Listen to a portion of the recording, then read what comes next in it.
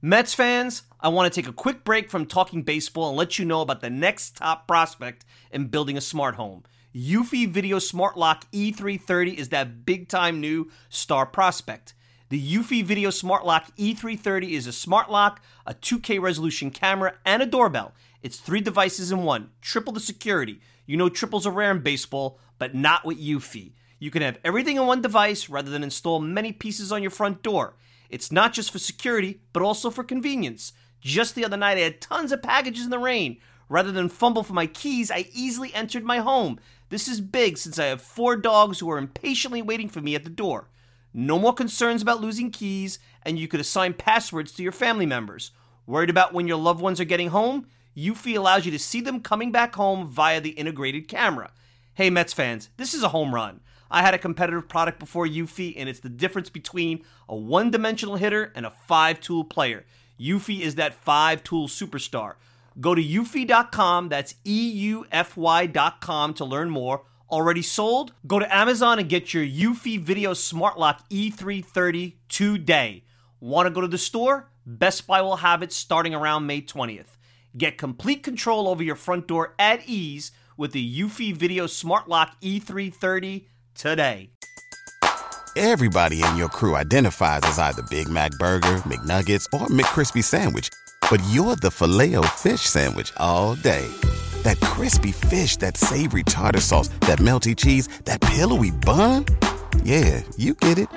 Every time. And if you love the Filet-O-Fish, right now you can catch 2 of the classics you love for just $6. Limited time only. Price and participation may vary. Cannot be combined with any other offer. Single item at regular price. Ba-da-ba-ba-ba.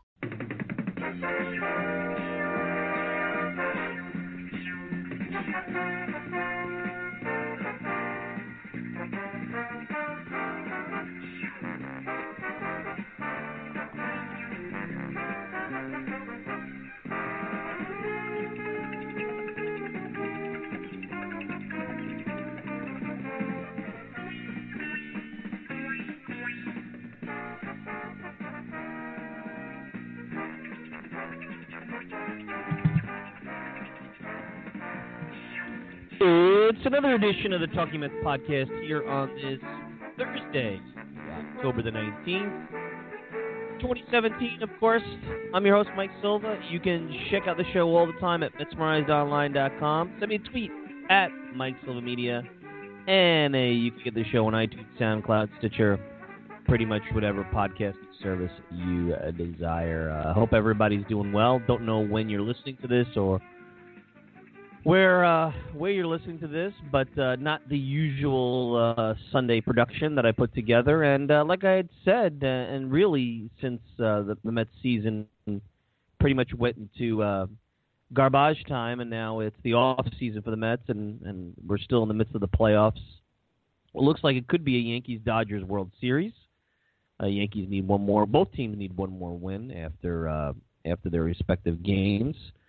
Dodgers up 3-1, Yankees up 3-2. Not that you care about that because you want to talk Mets baseball, and quite a bit has happened since the last time we got together, and I was planning on doing a program on Sunday, and I wanted to center it on Brad Ausmus because he was a rumored candidate, and one of the candidates that, if he were seriously being considered, had more of the managerial experience than anybody else, or Robin Ventura, of course, but Ausmus has been, with a team that has played at a high level at times, and it was an interesting and could have been a polarizing candidate. But since Sunday, and things didn't work out with a piece I was putting together, Ausmus pulled out. So I was like, all right, let's take a step back here. Let's see how things transpire so that I could give the podcast the freshest content and the ability to be relevant for more than just 24 hours. And I think after yesterday, we have an idea of where this thing is going. It's basically down. It's been down to 6, but it looks like it's 4 candidates for the job. It's Joe McEwing, it's Kevin Long, Mickey Callaway, and then the surprising managerial candidate is Manny Acta, somebody that you may remember for his time as a third base coach of the Mets in Washington and Cleveland, and that's a bit of a surprise so far. So that's where the Mets are at. I'll have Paul Lebowitz. Actually, I had a chance to catch up with Paul late last night to get his thoughts. If you remember, Paul's been on the show, fanragsports.com. Fanrag has actually been really putting together some great content over the last couple of years. Paul's been part of it. You can check him out on Twitter at Prince_of_NY on Twitter. A lot of opinions, always strong opinions, interesting take on baseball. So if you're on Twitter, and I'm sure you are, go there, follow Paul, and you'll hear that in just a couple of minutes as I get his take on the managerial candidates. But really, that's the big news, and you really can't sit here, I can at least, and even those like a Mike Puma of the New York Post, who's done most of the reporting when it comes to this search and really has done a nice job getting out in front of it. You can't really sit here and say, hey, this guy I prefer over that guy, because you really don't know any of these people. You don't know Mickey Callaway, the pitching coach for the Indians. Kevin Long's been with the Mets. He's been with the Yankees many, many years. But do you really know who Kevin Long is, other than he's the hitting coach and has done a nice job with guys like Curtis Granderson and Daniel Murphy and players like that? Joe McEwing, you know him as a player. You don't know him as a coach. And Maniac has been here, and the only thing you do know, and he's who's left as in terms of managerial experience, is that he went to Washington, had a tough time there in a rebuilding situation, and went to Cleveland when they were rebuilding. And and the concern really with an actor is twofold. Not one, you've heard and I've read that one of the issues he had, and he was pretty open about it, and this was an article upon his return to Washington as a coach for the Seattle Mariners, that he had some trouble communicating with players when he managed. This has nothing to do with the rebuilding situation.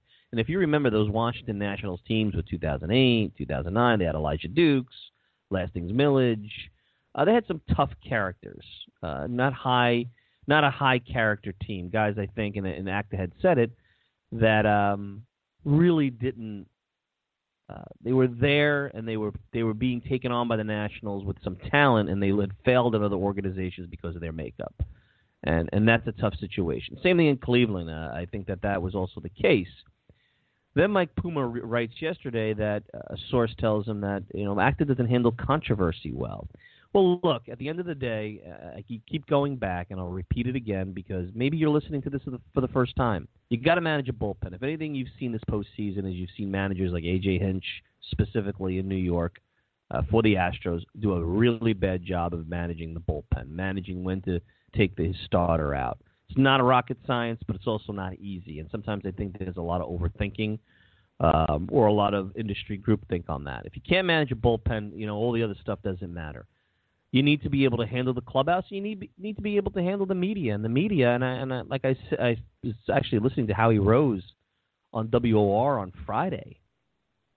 That one of the reasons he liked Terry Collins, and Howie I respect a lot. He's been in the business a long time. He pioneered in a lot of ways the talk radio format with WFAN, and how he had the Mets Extra format, and how he used to go after Davey Johnson. I mean, nobody young remembers how Howie used to on those pre or post game interviews. Howie would go after Davey. Those were not snooze fest. Those were not like they are today with Wayne Randazzo and Terry Collins, where you ask some questions about the lineup, you validate the manager's point of view. You're giving the manager a pulpit to put his take on what's going to be going on, and it's not really a hardcore interview. Howie did a hardcore interview. He said he liked Collins because Collins was great to him to talk baseball with and gave access, and that's not enough. That's good for the media and for their job. That's not enough. That's not, to me, a reason to give a manager a pass like Terry Collins did. But Terry handled the media. Terry did a phenomenal job of managing the media. And then you guys obviously have the clubhouse, and Terry's big strategy with the clubhouse to make sure that he kept it clean was to make sure he never criticized and always stuck up for his players. Howie also intimated that Terry had an issue with the Latin players, namely maybe Cespedes, that Cespedes never warmed up to him. So you have those things. Those are things that are going to be important. Maniac, again, I don't know him, but he's the one that brings up some red flags. Knowing that he has a relationship with the organization, he very well, although the rumor is Kevin Long is the favorite, and I wouldn't be surprised if someone who has strong ties or has worked for the organization that may know Fred Wilpon or Jeff Wilpon, and they personally like them, would be the favorite, regardless of how they interview and how things go. So I am encouraged in one sense, regardless of the active piece of everything, that the Mets are looking for managers who aren't retreads. Acta, I guess, falls in that category, so they're not completely going away from that. But originally they were going to be 6, and you had names like Guerin and Ventura. Chip Hale's name has come up. But that's the one name, Chip Hale, that I thought they should give a little bit more of a look. I read an article from early spring 2016 about Chip Hale, and there were a lot of things about his preparation, his intensity, his passion, his energy that was talked about in the piece. And this is after Arizona, even though they had a losing record in 2015, had in some ways finished just under 500 and had overachieved. And I know that Chip Hale finished second to Collins, or reportedly finished second to Collins, during the first round when they looked at interviews back in 2010 when Sandy Alderson took over. And I thought, yeah, he failed, but he sounds a little Buck Showalter-esque in that sense.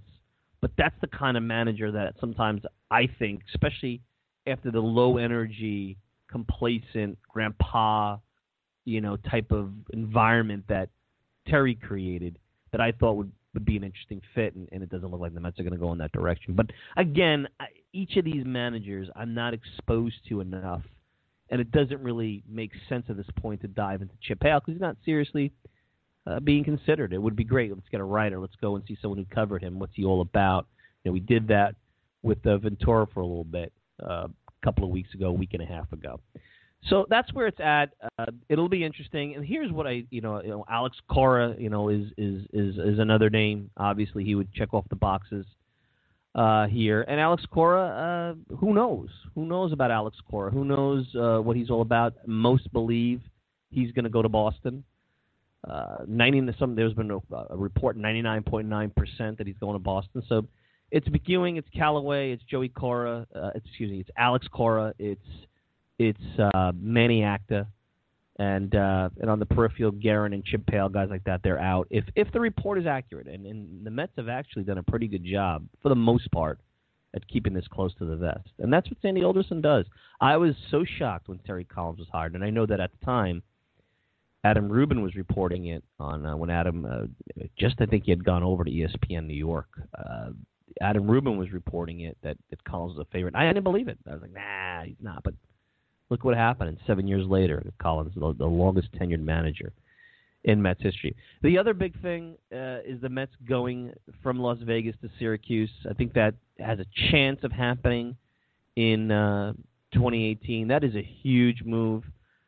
It does make sense. I know the Mets are trying to brand their organization up New York State. You have Brooklyn, you have Binghamton now, you have Syracuse. You have 3 levels of baseball: Rookie League, AA, AAA, all in New York State, and you can kind of build a bit of a brand. I had talked to a friend who works in minor league baseball that the Syracuse Chiefs have been in real dire financial straits and a position that it wasn't surprising that they had to go out and get some financial help. Mets pounced on that. So who knows when they're going to move. I know it's going to probably more than likely be 2019, but 2018. And hopefully this one sticks. Buffalo did not work out. It was at a time when Tony Bernazard was around. At the beginning, the Mets had made promises with Omar Minaya. They had put bad teams up there. They put a new stadium there, sponsored by Coca-Cola. And the relationship just wasn't what I think the Bisons wanted. And the way things are now with minor league baseball is you have these 2 to 4 year player development contracts, and it's like you see teams moving around more often than you would expect. I mean, the Mets were in Norfolk for 30 years, and it's starting to stabilize a little bit because it's not probably healthy for either the minor league team or the organization every 2 to 4 years to be changing affiliations.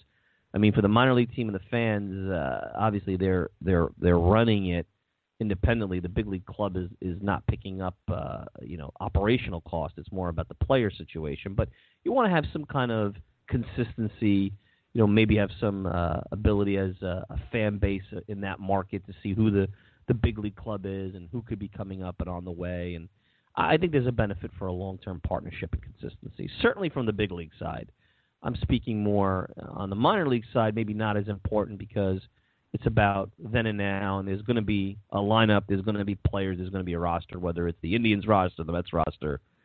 But I know it isn't, because Buffalo wouldn't have left the Mets if they didn't feel the relationship and the synergy between big league club and minor league club was important. So Syracuse, I think, is a great spot. I think the Mets have been looking at Rochester for a while. Syracuse, Buffalo, places like that in the International League. Now you actually can get a better feel of your pitchers, your hitters. You can get players from Syracuse down to New York in about an hour. It'll create less issues. It's a great thing. That was one of the better pieces of news. And look, really since the end of the season, and with all the disappointment, the firing of Collins and Worth, and the fact that the Mets took an aggressive, progressive step to clean up that managerial pitching coach situation that had gone so bad, the change from Vegas to Syracuse. The Mets are doing the things that need to be done, that I've been saying for a while need to be done, to get this organization cleaned up. And I think the 2015 World Series, and I've said this since day one of the podcast, hit a lot of issues, or made everybody overlook a lot of issues, things that had gone bad in this organization. And it started with the manager and the pitching coach. And all I hope, and I'll leave you guys with this, is we're going to go and I'm going to take a break, and then we'll hear what Paul Lebowitz thinks about this whole thing.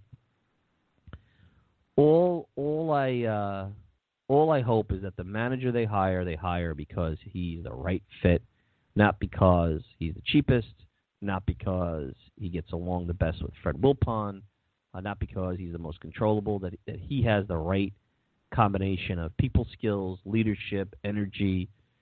And I would really question him about his ability to manage a bullpen. And I'm not in those interviews, and I've never sat in a managerial interview for a big league job. But I think most importantly, that would be how I would look at the interview process.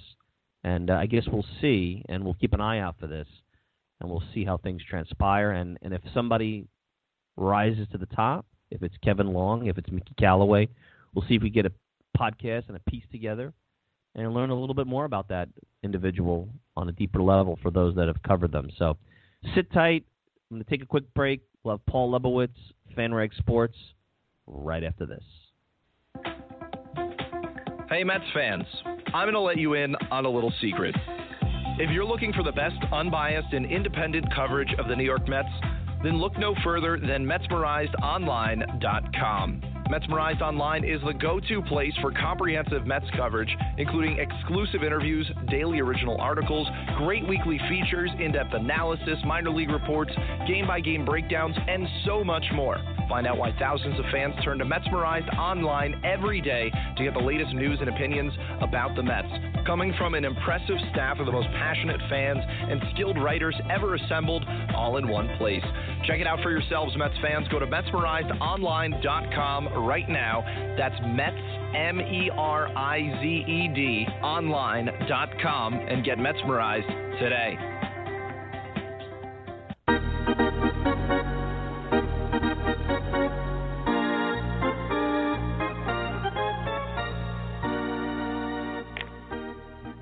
We're back, and joining me, friend of the show, it's been a while. You can follow him on FanRag Sports, also on Twitter at Prince_of_NY. Paul Lebowitz, and Paul, welcome back to the program. And for Mets fans, then there were six candidates left, and it should be an interesting, 7 to 10 days, maybe a little longer, but I think we're in the home stretch, and I think you're going to see the 21st manager of the Mets be named very shortly. Don't you agree? Are there still 6? Because MLB Trade Rumors was reporting that Guerin and Hale are out. Yeah, here's what I have. And listen, again, this is not my knowledge. This is what they're reporting. So we got Kevin Long. You said Guerin and that's right. So those guys are out. So that you got Kevin Long, Manny Acta, Mickey Callaway, Joe McEwing. You're taking out, obviously, the other 2 guys who were under consideration. So you're right. You got about 4 left. And I think if you put, a blanket over these guys, well, they're all – no one really could say I want one over the other because you really don't know. Manny Acta is the one that I'm actually kind of surprised is being considered. That's the one, I guess, that is a little bit out of left field, for lack of a better word. I get the impression that Acta has a good reputation inside the game, and he's not very exciting to the fans. But with every job that opens up, whether it's a sabermetric job or an older school manager job, his name comes up, and I don't think it's to fulfill the requirement of a minority interview. Why would they just keep interviewing him if that was the case? He seems to have a good reputation. He was here before. I don't know if you want to go that route, go back to the Willie Randolph days and a guy who's had a couple of managerial jobs and it failed.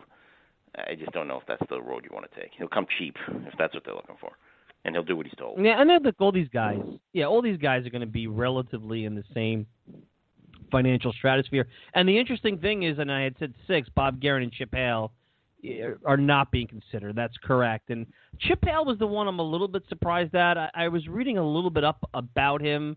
Now, these are old articles from early 2016 with Arizona. I mean, a guy who sounds a little bit like Buck Showalter, very prepared, intense, maybe to use for lack of a better word, the term old school.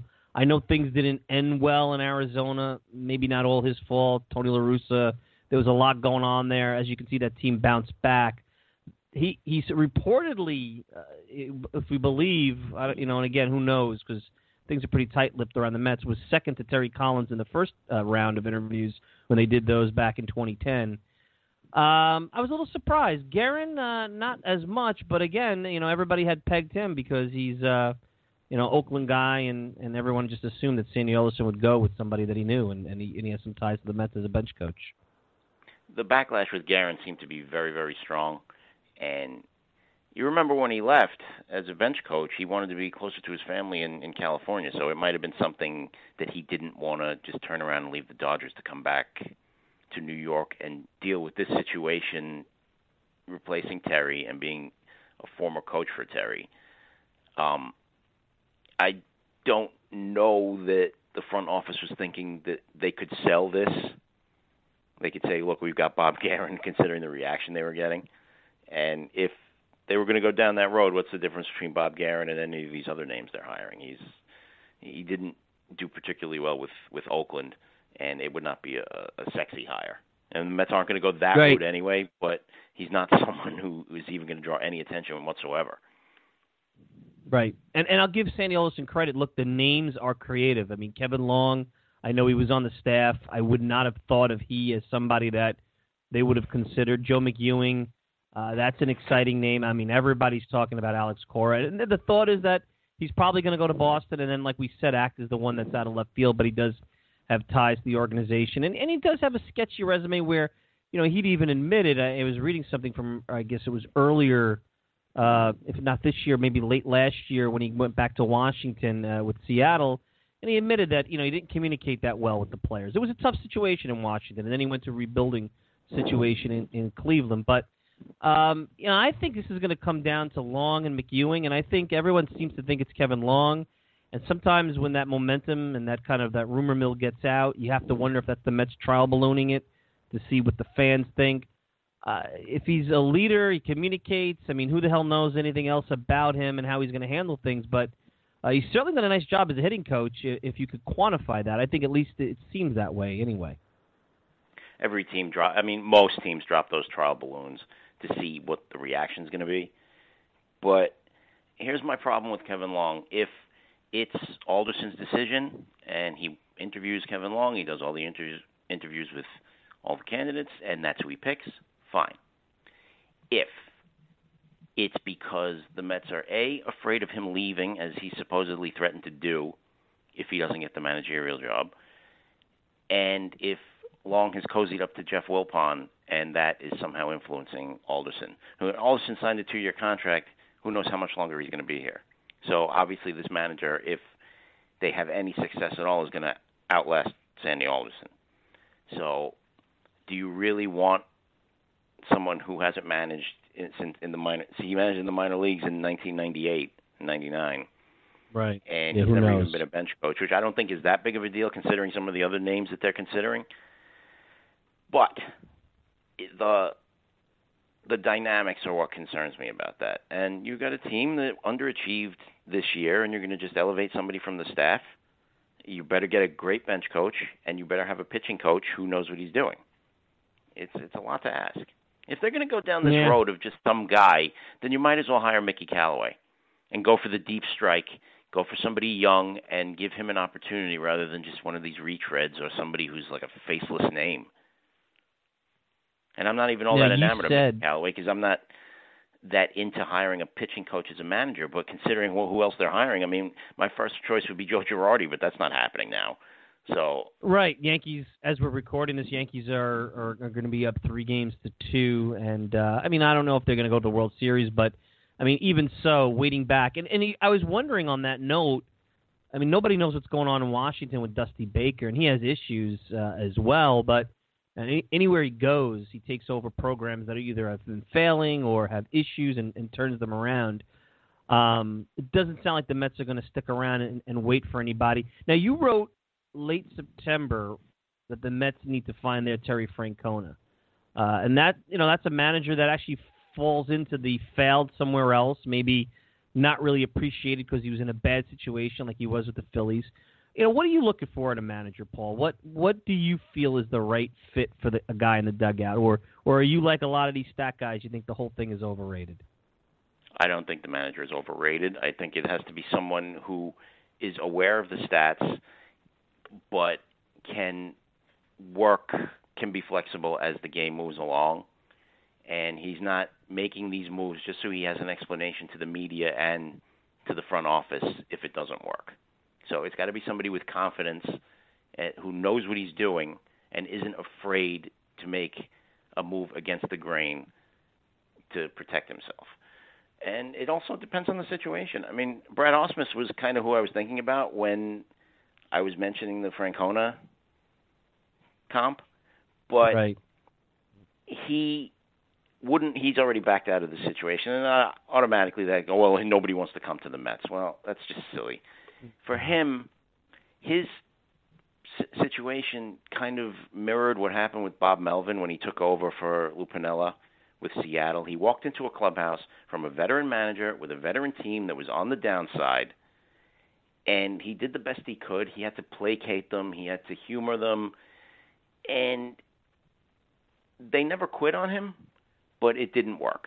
Now, with the Mets, it would probably be a similar situation that he was walking into. He was walking into a clubhouse with Terry Collins' players and a veteran core and a young pitching staff and a media that's going to be all over him and questioning him why he didn't do well in Detroit. And for somebody like him, I would think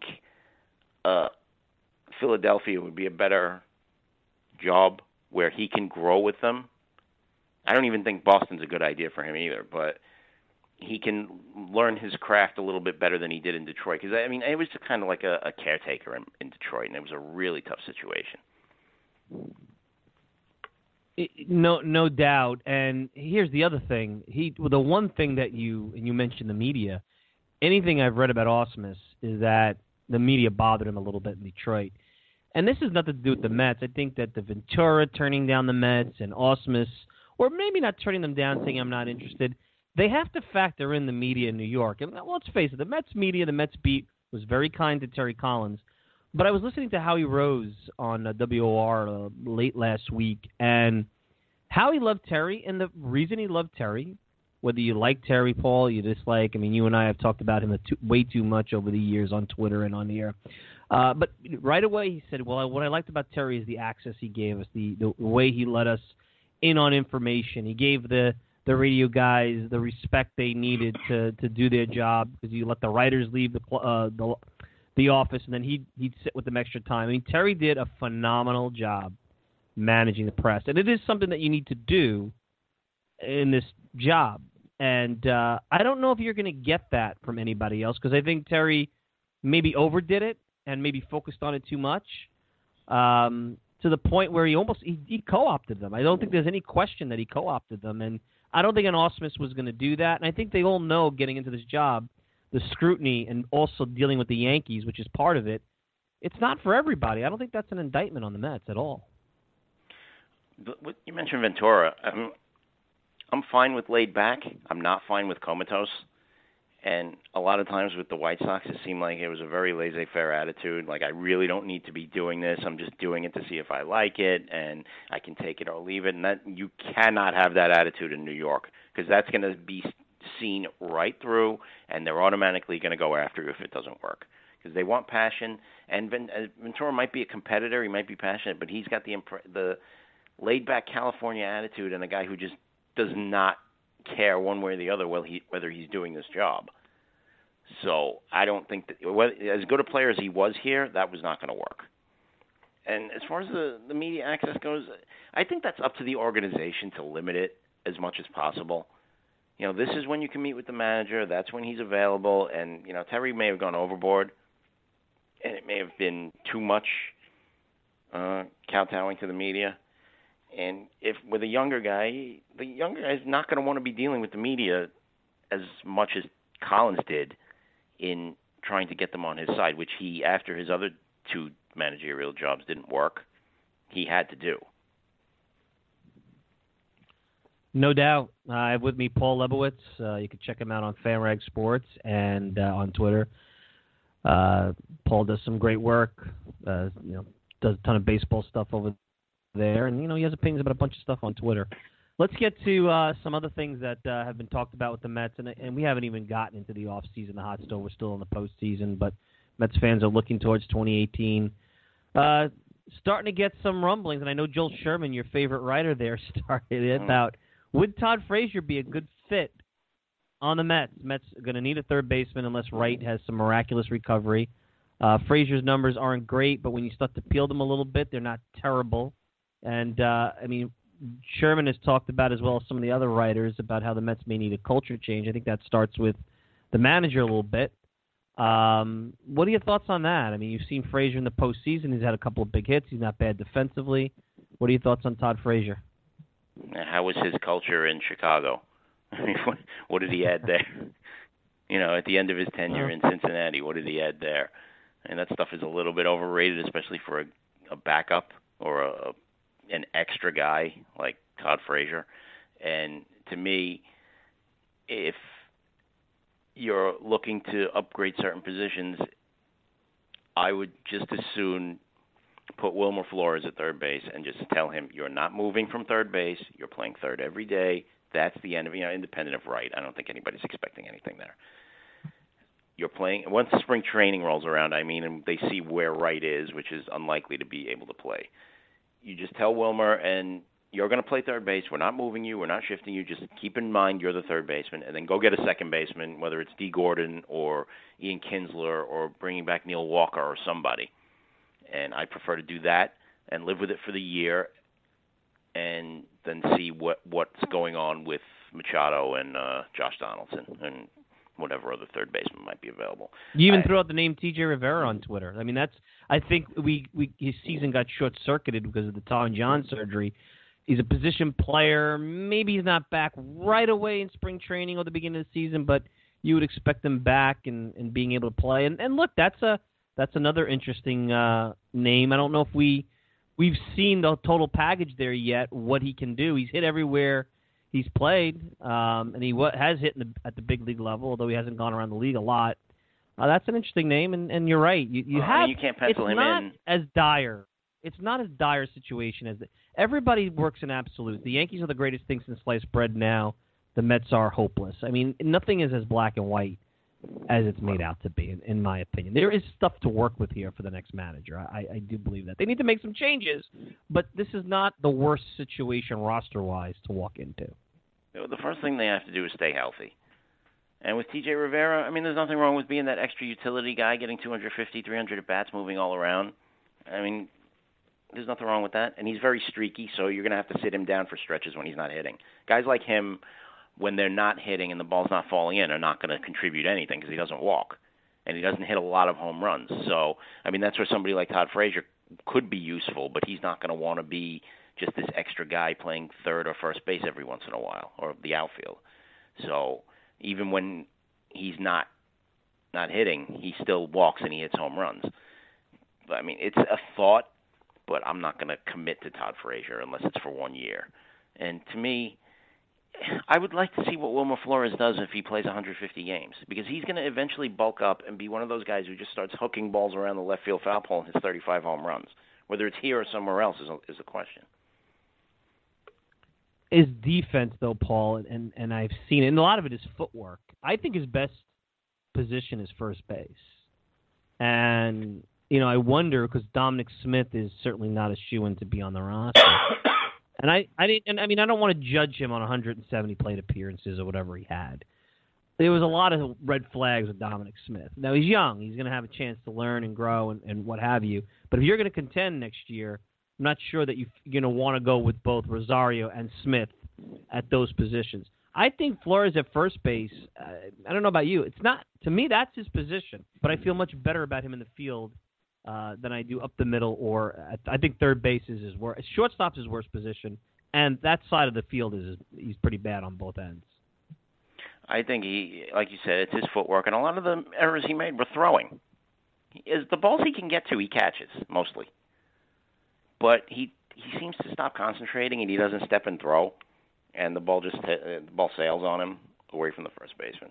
Now he's okay at first base. I mean, you could live with him there, but you have this first-round pick who showed a little bit more power than we expected, and he seemed a little nervous, a little shaky even defensively. But that's something, if he has a naturally good glove, which he seemed to have the reputation of, then he'll be okay.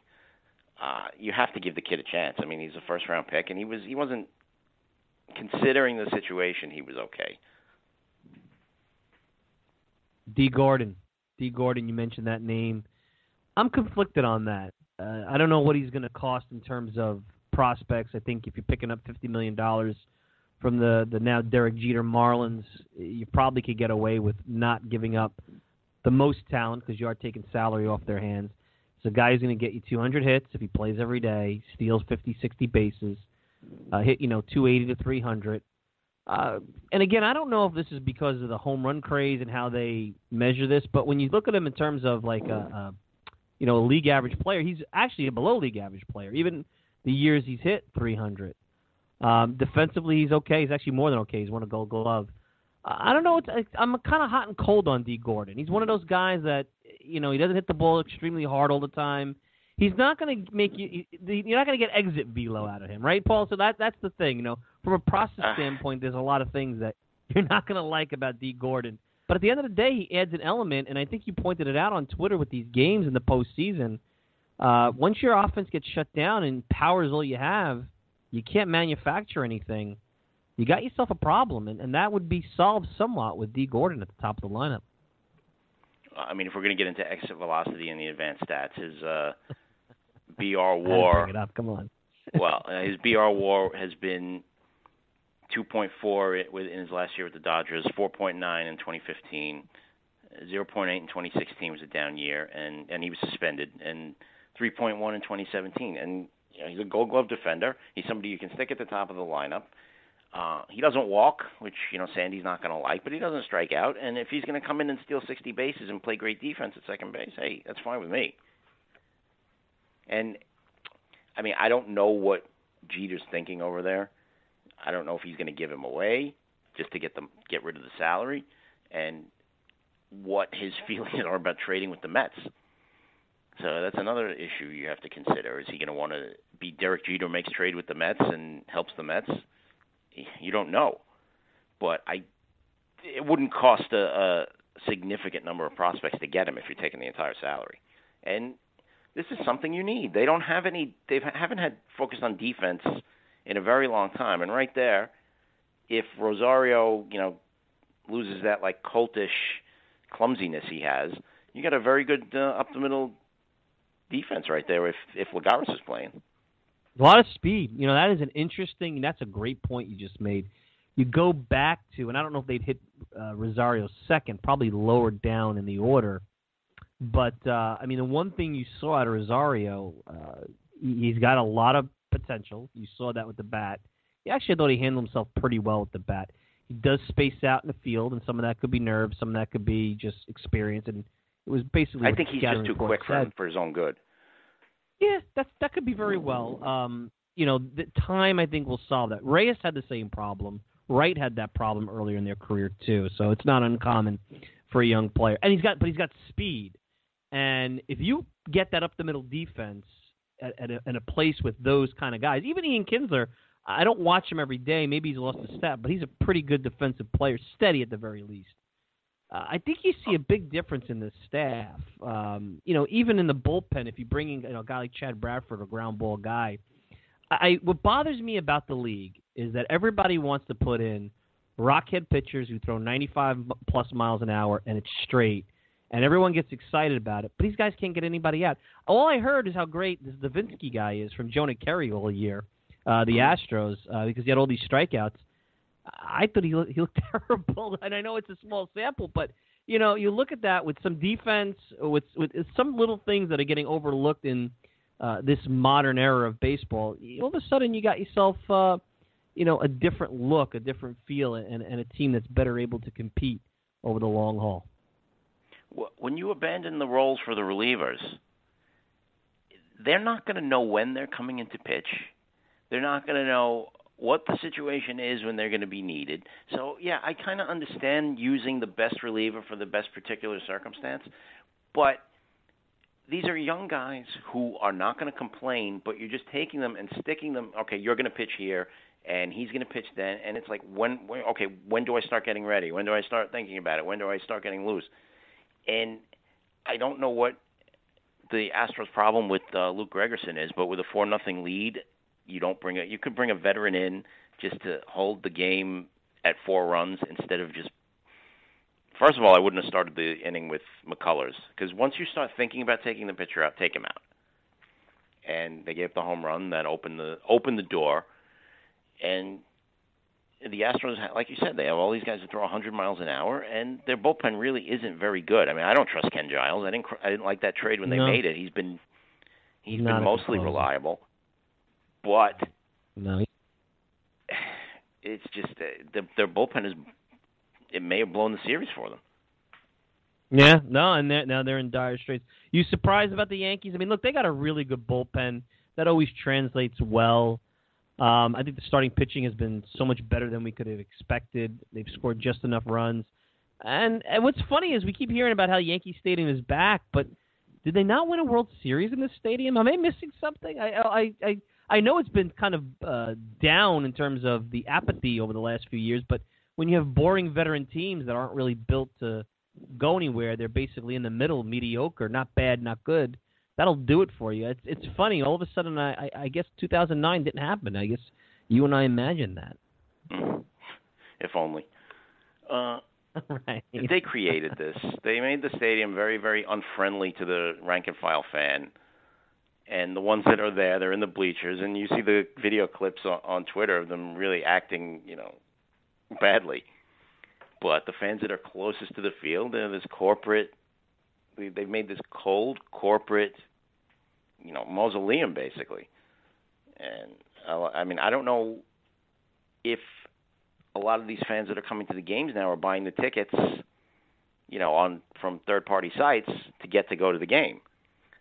But the people you're going to see during the season are these people who just got the tickets and, let's go to the game, and they're kind of half interested, and they want to go sit in the bar, and they want to get the free food and all that stuff. But, back to whether they're a good team or not, the Yankees are a good team. I mean, this idea, though, that they're this unheralded group, this little engine that could. I said this the other day. I mean, come on now. You're not a little engine that could when you're in a $200 million payroll at season start. And a couple of people pointed out, well, they still had A-Rod's contract on the books. Yes, so the starting lineup was loaded with guys who were either top prospects or had a history of being, legit star players. And they always had the money to compete. Yeah, the margin of error. The margin of error with them. They have a larger margin of error when you have that kind of a player on the roster. I don't know if the American League is really all that good as we make it out to That's be. what I was thinking. I think the Dodgers are a lot better. And I don't think the Dodgers are great. I think the Dodgers have that it factor. I hate to use that, but that's kind of what I see. I think the Dodgers are a lot better than anybody I've seen in the American League. Even the Nationals. The Nationals, and they had their issues, but maybe we've overrated the American League. Maybe the Indians weren't all as good as we thought. I think the Astros, I've been thoroughly unimpressed. I wasn't all that impressed with them when the Mets went into Houston and played them, even though they got swept. When you maybe play the way they play, situation. When you play the way they right, play, it's either if you're going to get shut down. They have a couple guys who can run. Altuve can run, but they don't really use the stolen base to manufacture any runs. It's always we're going to hit home runs, and their hitting coach, who used to be here, it was Dave Hudgens. If you don't think you can hit a home run, don't swing at it. I mean, okay, they've cut their strikeouts down, but when they're not hitting home runs, they're running into this Yankees bullpen who they can't seem to touch. How are you scoring? It's just the way they build that team. It's not built to win these type of games where you have to just find a way to win. And the Yankees do have guys who hit home runs, and they have a couple guys who can run, and they're very versatile. But you look at the rest of the American League after the Indians and the Red Sox. Look at the teams that were fighting for the wild card. None of them were particularly good. I mean, the Twins got the second wild card. The Twins, they're not good. They lost 100 games a year ago, and it was almost a borderline miracle and parity that got them to the 85 wins. They didn't expect it. They didn't believe it. And I kind of get the idea they would have preferred not to have gotten to that point and gotten everyone's hopes up as they're trying to they're rebuilding the organization from bottom to top. This didn't help them all that much. No, not at all. So before I let you go, what's your prediction? Who will the next Mets manager be? You have your thoughts on anybody. Is there anybody you prefer? I mean, now that we kind of gone through the whole thing, what is out of those that we believe to be actually serious contenders, where do you see this ending up? I was resistant to it, but now looking at the candidates and the guys who are dropping out, I would say just go for it with Mickey Callaway and see what happens. Because you never know. I mean, he might walk in and he might just really wow them with the interview and say, you know what? He's young. And the most important thing for the Mets is those pitchers. So if he can handle a vanilla offense and just run the offense and leave it be and have a veteran bench coach who does not want to manage again, and a pitching coach who's on the same thought process with him, it can work. Because the key to this team is those pitchers. I mean, Paul, if you can't manage the staff and manage the bullpen, I just don't think you can manage a big league club anymore. It's just so important. And I'm not saying it's easy. It's not. And it's amazing how much bad bullpen. You brought it up with A.J. Hinch. And I don't know if it's A.J. Botch groupthink. I just don't get how many managers don't get their bullpen. They're with these guys all the time, and I don't know if it's paint by numbers, if it's afraid to be criticized. Maybe you and I, just from a media perspective, we're putting too much power in the media for them to scare these guys into not wanting to be second guessed. There's just a lot. If you can't manage a bullpen, you're seeing it right before your eyes. You really lose a lot of value, even if you are good with the media, even if you are good at communicating and leading the clubhouse. A bad bullpen, a bad blown save could take out the air out of a series, whether it be the playoffs or the regular season. How many times is a blown save, a really gut-wrenching blown save? I think there's a carryover effect, especially in the postseason, but even the regular season. A lot of that sometimes has to do with the way a manager, botches the whole decision-making process. See, we don't know what's going on inside the clubhouse a lot of times, so it becomes hard to criticize every move that's made because if, say, there's a day you wanted to use Addison Reed and his shoulder was a little tender, but you don't want to tell anybody about that. So what do? Right. You come up with an excuse that, you don't believe, they don't buy, it makes no sense, but it's better to do that and take the hit for the player and protect him than it is to say exactly what's going on. That's right. And I think Terry was guilty of that a lot of times, and he wasn't very good at it, fending it off. Right. There are guys who are very good at that. I mean, Girardi's pretty good at it. Yeah, Francona's great at it. So that's a big part of managing today. And, you don't know with Callaway. I've never even heard him speak. But sitting next to Francona and his reputation as a pitching coach, maybe that'll get through and they can deal with the growing pains of a manager who's never managed before, which I mean, I've said repeatedly I want someone who's done the job before, but considering the names they're looking at, obviously they're going to pick someone who either has very little managerial experience or none managerial at all. experience without a great deal of success. Right, absolutely. So what do you got coming up at FanRag Sports? Give it a little teaser to the listeners I will be as we wrap working up here. on the Dodgers perspective whenever this thing ends, whether it's tonight or after Game 5 or whenever. I mean, if the Cubs manage to pull off a miracle. But that's what's up. Your favorite manager, and... Joe Madden, with your favorite manager, Joe Madden, anything is possible. If you follow Paul on Twitter at Prince_of_NY, you'll know what I mean. It really does amaze me though that the things that we discussed on Twitter when the Cubs hired him and gave him all that money. And I like Joe Madden, but the more I see of him, I was wrong. I thought that Madden the Mets were crazy not to go after him.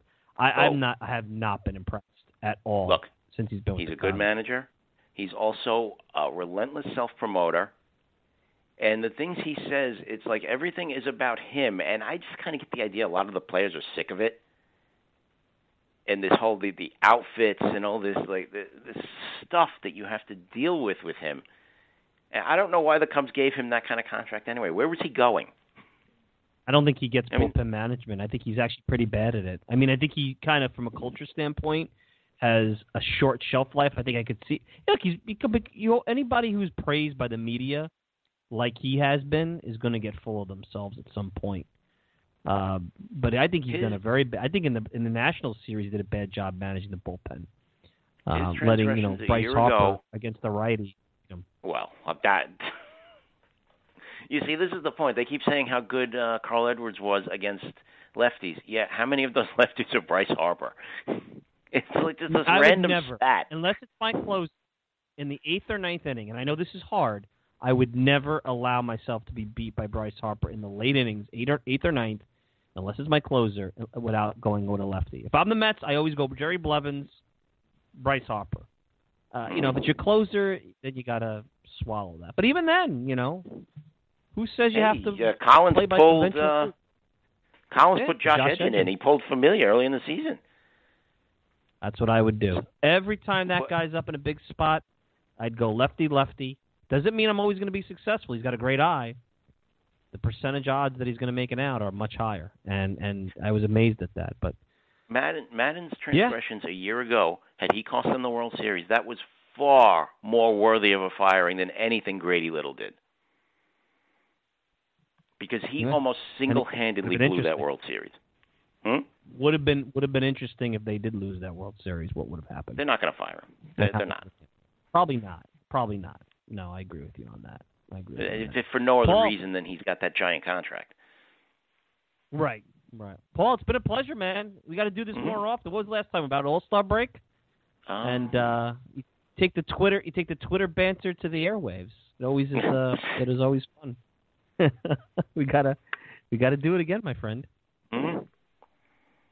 All righty. Paul Lebowitz. Paul, thanks a lot, man. Have a great night. All right, Mike. All right. Paul Lebowitz, Prince of New York on Twitter at Prince_of_NY, FanRagSports.com. So good stuff. Want to thank everybody for tuning in here. Hope you enjoyed it. As I said in the open, I'm going to continue to keep an eye on this managerial race, so to speak. I'm actually glad we waited. I was going to do a spot on Sunday, and like I said in the open, things got a little thrown off. And, I wound up pushing it till today. I had a chance to talk to Paul. And I'm glad, because I was going to focus more on Brad Ausmus, and sure enough, within 24 hours, that would have been a stale segment. So getting into the middle of the week, I'm going to keep my eye out as to what how this horse race goes and where it's going, and as news transpires. But right now, I think we kind of have a feel of, down to 4. It was 6. Looks like it's going to be 4. I got to get my math straight. Like I said to Paul, I counted wrong.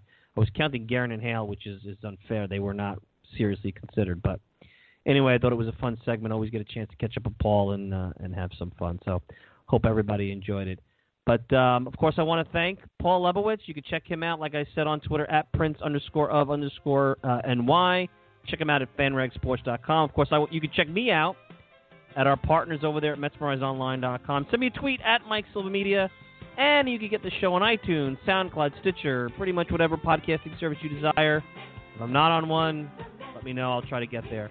I'm your host, Mike Silva. Enjoy the rest of your day, and I will speak to you soon.